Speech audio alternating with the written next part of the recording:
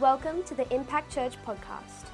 We are a community that doesn't pretend to have all the answers, but aims to have all the hope that you could ever need. We pray that this message is helpful and encourages you no matter what season of life you're in. Enjoy this week's message.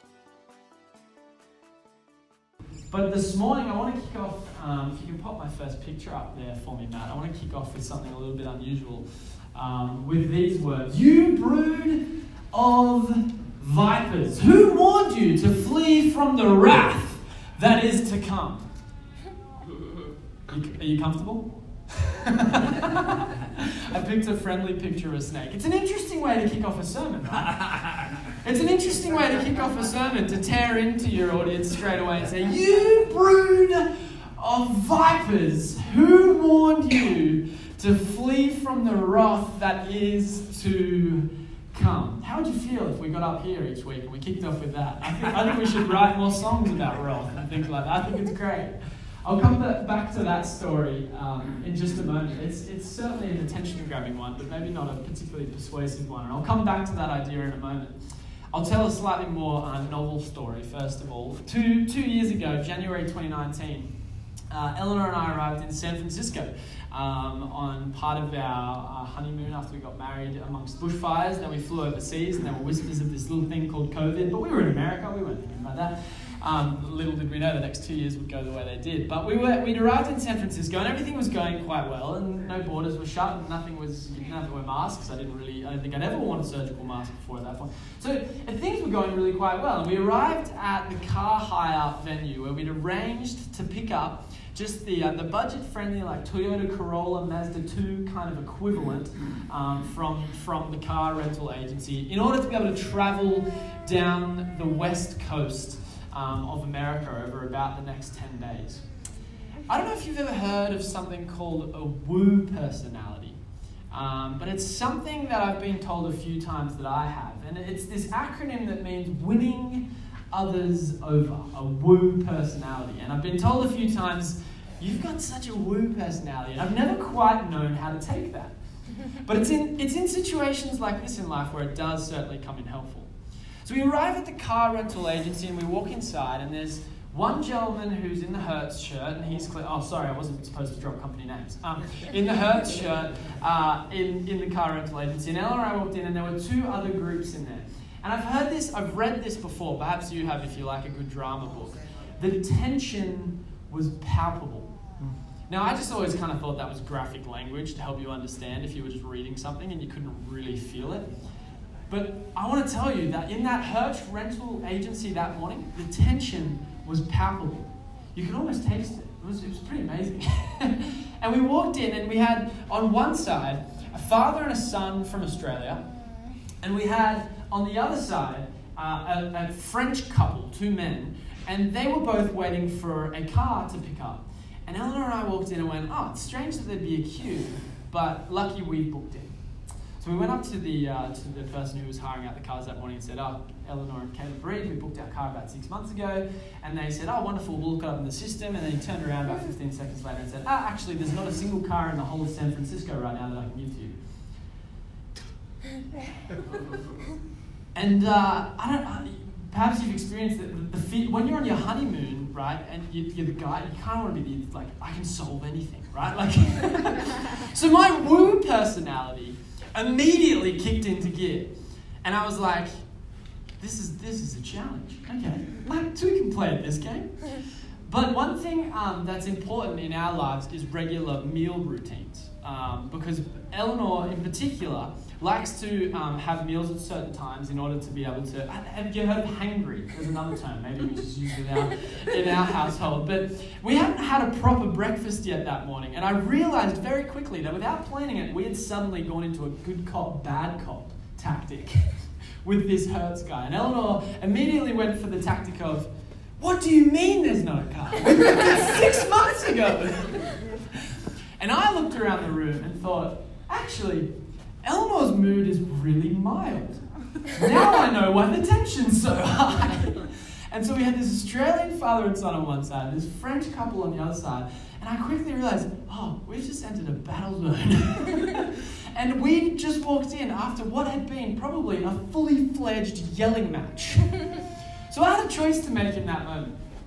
This was going to mess up our trip, by the way. We had accommodation booked, another flight to catch. We had things to make it to. So that was all ticking over in my mind. I registered that my wife needed to have the muesli and the yogurt that we had in our backpacks before she was going to do any negotiating. And I realized that the French and the Australian guys who were already there had made it so that this Hertz guy wasn't feeling in a particularly helpful mood. So my woo personality kicked in. And I decided, I think kindness is my only option here. Now, it's important to say, kindness can be used to manipulate a situation. It can't. You can be kind to someone in order to get something. And I'll let you make up your mind for yourself whether I was doing that on this particular scenario, or whether I was doing it for my lovely new bride. But the point is, it kicked in for me, okay, I think kindness is my only option here, because I think everyone here has already probably run out the anger or bad cop option on the morning. And so immediately I began to, that's a shame. Tell me about it. How's your week been? It must be stressful at this time of year. And we started to negotiate. Anyways, I'll skip to the punchline. In the end, I got to the point where I said, look, I just want to get a car. So can I come help you change the oil in the cars in the car park? I was trying everything I could. Anyways, a few minutes later, a Camry pulled in, so slightly bigger than the Corolla we booked. A van pulled in, and there were 3 groups of us and 2 cars available. Who do you think got a car first? Eleanor and I drove out of there in a car way better than we'd booked first, despite arriving third that morning. And I still, to this day, am not sure whether I feel bad about that or not. But the point of the story is, kindness was the only option that I could think of that was going to get us anywhere, quite literally. And so I went with it. And like I said, I'll let you decide for yourself whether I was being kind for the benefit of myself or whatever it is. But the point is, we've probably all been in a situation before. Maybe you can think of a situation this week where you've been kind in order to either get something for self or in order to get something for the other that's in that situation. And it's the second of those that I want to focus on this morning. There's that tension of when you show someone unmerited, perhaps, favor. When you show someone, you go the extra mile to serve someone. You show kindness for the other. And you hope that, in response to that, they will get something. Not necessarily try and get something for you, but there's those times where we're Christians are pro at this. Because unfortunately we have a little bit of a reputation of, oh, you're just being nice to me because you want me to come to church on Sunday. I don't know if you've ever been in that conversation before. I've been in a conversation in a university residence before, handing out Red Frogs, handing out meals, and they turn around and say, okay, what's this going to cost me? What time's church on Sunday? And it's this idea of kindness, and people assume that there's something in it for you as well, when really, perhaps you just mean for them to get something as a result of your kindness. And there's that tension we feel when we're kind to someone, or we're patient with someone, or we show grace to someone in order that we might see them make a decision that we think could be favorable, not necessarily even for our lives, but for their lives. We genuinely care for this person. But no matter how kind and how encouraging and how gracious you are, they still won't go in the way that you wish they would, that you can see would be better for their lives. The parents in here are nodding well.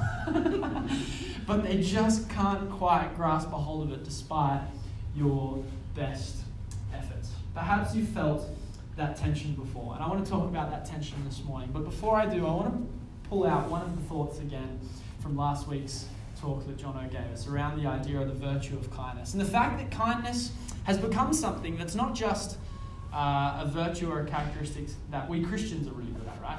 Kindness has become a worldwide virtue.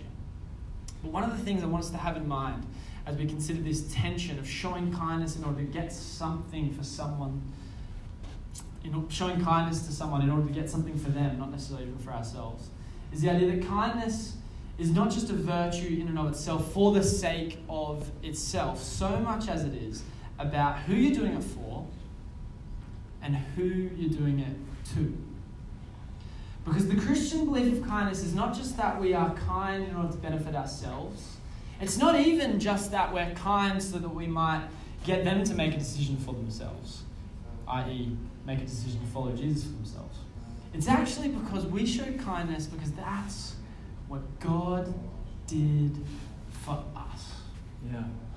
And from that kindness given to us, we hope that by also extending kindness, we might be able to help and bless others. Bless you. So back to my original thought from this morning. We'll turn to Luke chapter 3, verse 7. And we'll consider one of Jesus' predecessors and his approach to the idea of getting people to turn the way he thought that they might. He used these words, John the Baptist. So he was saying to the crowds who were going out to be baptized by him, "You offspring of vipers, who warned you to flee from the wrath that is to come?" Not quite kindness. If you're familiar with the story of John the Baptist, he's described as someone who's making a way in order that Jesus might be able to come and bring in the kingdom of God. And you could put it gently, based on this little excerpt from one of his sermons, that his tactic was not necessarily kindness. Fair to say. And so it goes without saying that he was rather confused when Jesus came along and did something radically different in order to announce the kingdom. Consider, if I throw up this next photo, where we've heard tactics like this in the world around us.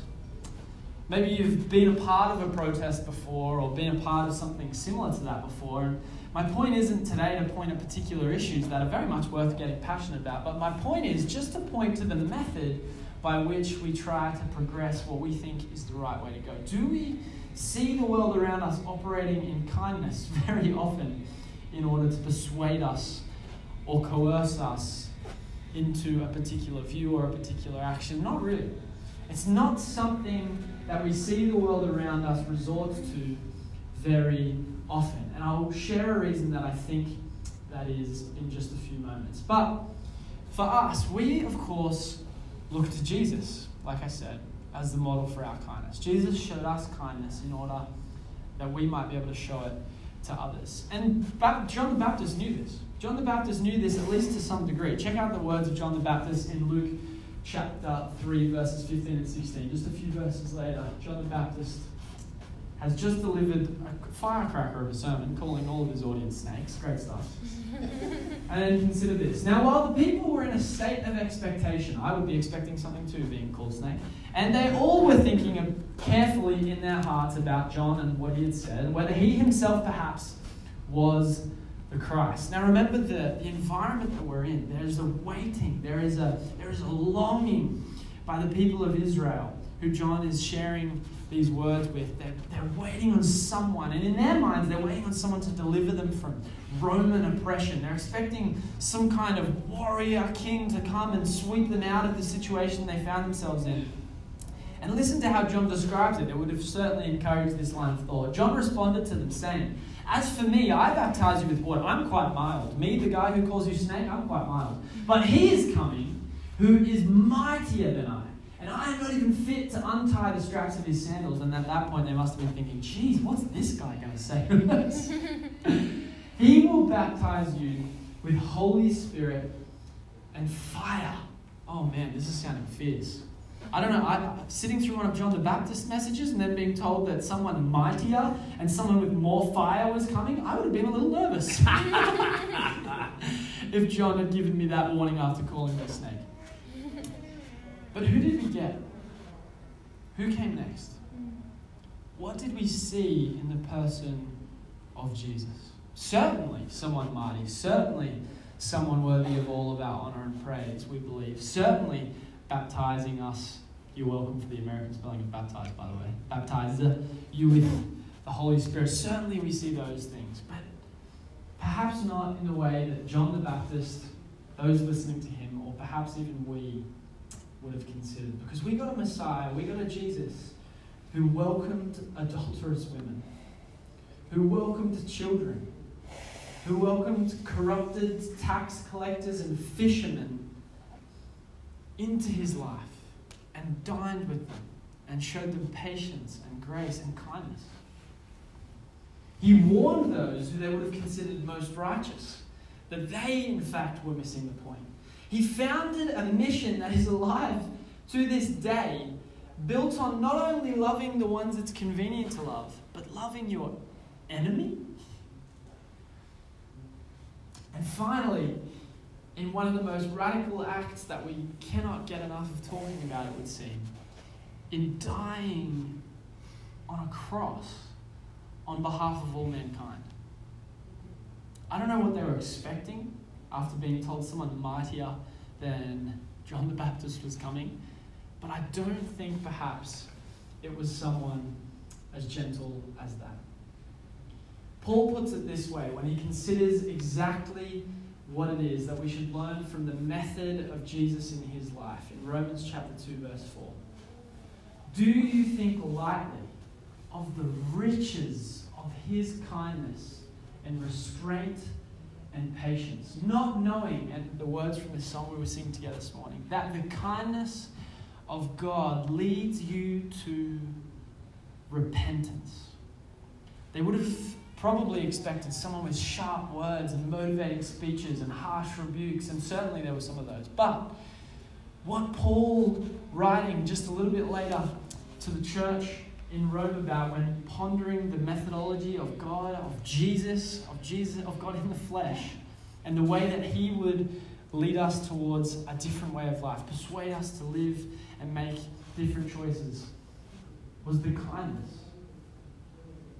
And to think that kindness and gentleness and patience and restraint, Paul warns us, do you think lightly of these things? Do you think they are weaker, perhaps, than a loud voice or a persuasive or a coercion or a manipulation, which we can think of several examples of? He says, no, do you think lightly of those things? Do you not see that the kindness was not just given you for the sake of kindness, but most powerfully at all, it was given so that it would lead you towards repentance. And as we've already heard today, that idea of repentance perhaps makes us feel uncomfortable and makes us shift in our seat. But I love the idea that repentance is not just about what we're turning away from. It necessitates that we turn away, but it's what we're turning towards. Yeah. Perhaps that we should focus on more if that idea makes us uncomfortable. You see, God's kindness was not just a virtue for the sake of itself or for the sake of the giver. Kindness was a means or a tactic even, if you will. The goal being life change. God was kind to us in the hope that we might repent and turn towards a kingdom way of living. The tension I pointed out earlier, when we're kind to someone because we know there is a better way for them to go, and we're patient and we're kind and we're gracious and we're encouraging, and we just so desperately want for them that better way of life that we can see. Can you imagine the way God feels that tension for his children when he sends his one and only Son to live the kindest, most gracious life of all, punctuated by the death on a cross and the call to repentance, and we miss it? You see, John the Baptist's message, sure, it was also repent, similarly to what God was calling us to according to Paul in this letter to the Romans. But his method was a little different. His method was a warning. It was strong language. But we see the person of Jesus flip the game on the way that it works. And the John the Baptist way, as I've already contrasted this morning, feels similar to a lot of the ways that we hear messages of persuasion delivered today, with fear, with volume, with video. I don't know if you've ever been on Facebook during an American election campaign and seen some of the media that gets out there, with striking anxiety, whatever it is. It would go directly in the flight of what we see God trying to persuade us with his grace, his patience, and his kindness. What was the tactic that God used for us? It was not anger, fear, punishment, judgment. And you know why I think that's so important? Because those things don't lead us to change, do they? We can change a mind with fear. We can change a mind with a persuasive argument. But how do you change a heart? How do you change a life? It's something that you can only lead someone into. And kindness is not a popular way to do that. Kindness is not a popular way to do that. And perhaps another definition of love that we might be familiar with alludes to this. Love is patient, love is kind. Helps us to understand exactly why this isn't a popular method. Look at that first word, patient. It takes time. Kindness takes time. It might not get results as quickly as we want, but if it's life change in people that we're after, then it would seem God believes that kindness was the best way to lead us towards that way of living. The target is people, the goal is life change. Kindness is the vehicle perhaps we most see used by God, by Jesus, in order to get us there. Fear or punishment or judgment may change behavior, but it doesn't often change hearts, which is God's primary concern for us. So in thinking about that, in our mission as a community, as a people of Jesus, in thinking about Impact Church as a community, and thinking about the fact that we've put down a stake and said we want to do life together and grow closer to Jesus, yes, but not at the cost of it not meaning that we can't also share that hope with the community around us. We want to be a community that is engaging, that is helpful, that is loving, that is kind to not only those it's easy to be for, to not only church people, but to unchurched as well. If we don't intentionally come back to this regularly, the gravitational pull will be to focus on self, to focus on what's comfortable for us, to focus on what we want out of a Sunday, on what we want out of a working, be a connect, or whatever it's going to be. But we have to fight and look at what's modeled to us by God in kindness, to see that kindness extended to those around us who perhaps it's hardest to give to is what can lead them to repentance, ultimately to a change of heart and to life and life to the full, as Jesus would say. It's important to acknowledge too that sometimes it's hard to be kind. Sometimes it's really hard. Sometimes the patience seems to run out. The fuel tank seems to run a little on empty. But you know what else is different about the Jesus, the Christian way of kindness to that of the world's? We've already said it, the source of our kindness. The source of our kindness, where we draw it from. If we're going to be a kind of community that is committed to showing kindness to the world around us, to the community around us, we're also going to have to be committed to drawing on the kindness of God for us in worship, in community, in studying the Word together, in praying together, encouraging one another, in lifting one another up when things get difficult, and showing kindness to one another. And the difference is that we have God as the source, as the inspiration for our kindness. It must overflow from the kindness that we've already received from Christ. So a few questions to consider as I finish up this morning. Have you ever been frustrated by the slow process of leading someone or yourself to a change of heart? Has that ever been frustrating before? Perhaps you can think of some situation right now in your own life. And is there someone in your life who you recognize needs a slow continuation of kindness from you right now? That's all that you can give them. And how can you avoid, or perhaps recover from, becoming a little bit burnt out by this process? I encourage you to consider those things this week. I want to pray for us that that kindness that God showed us would be something that we could draw on for ourselves as well this morning. So if you could bow your heads and close your eyes. Lord, we thank you that you sent your one and only Son to die for each of us in the ultimate act of kindness, in such a way that we will never be able to repay. But Lord, we thank you that that same act, that same sacrifice that you made for us, Lord, is now the inspiration, is the reason that we can have an overflow of kindness to show to the world around us, for family members, for friends who we see, Lord, are not living the way you would call them to do so. Lord, we pray that you would inspire us with your kindness to go into our week and, Lord, be able to show that same radical kindness that you showed us into the lives of those around us. In family, in work, in friendship groups, Lord.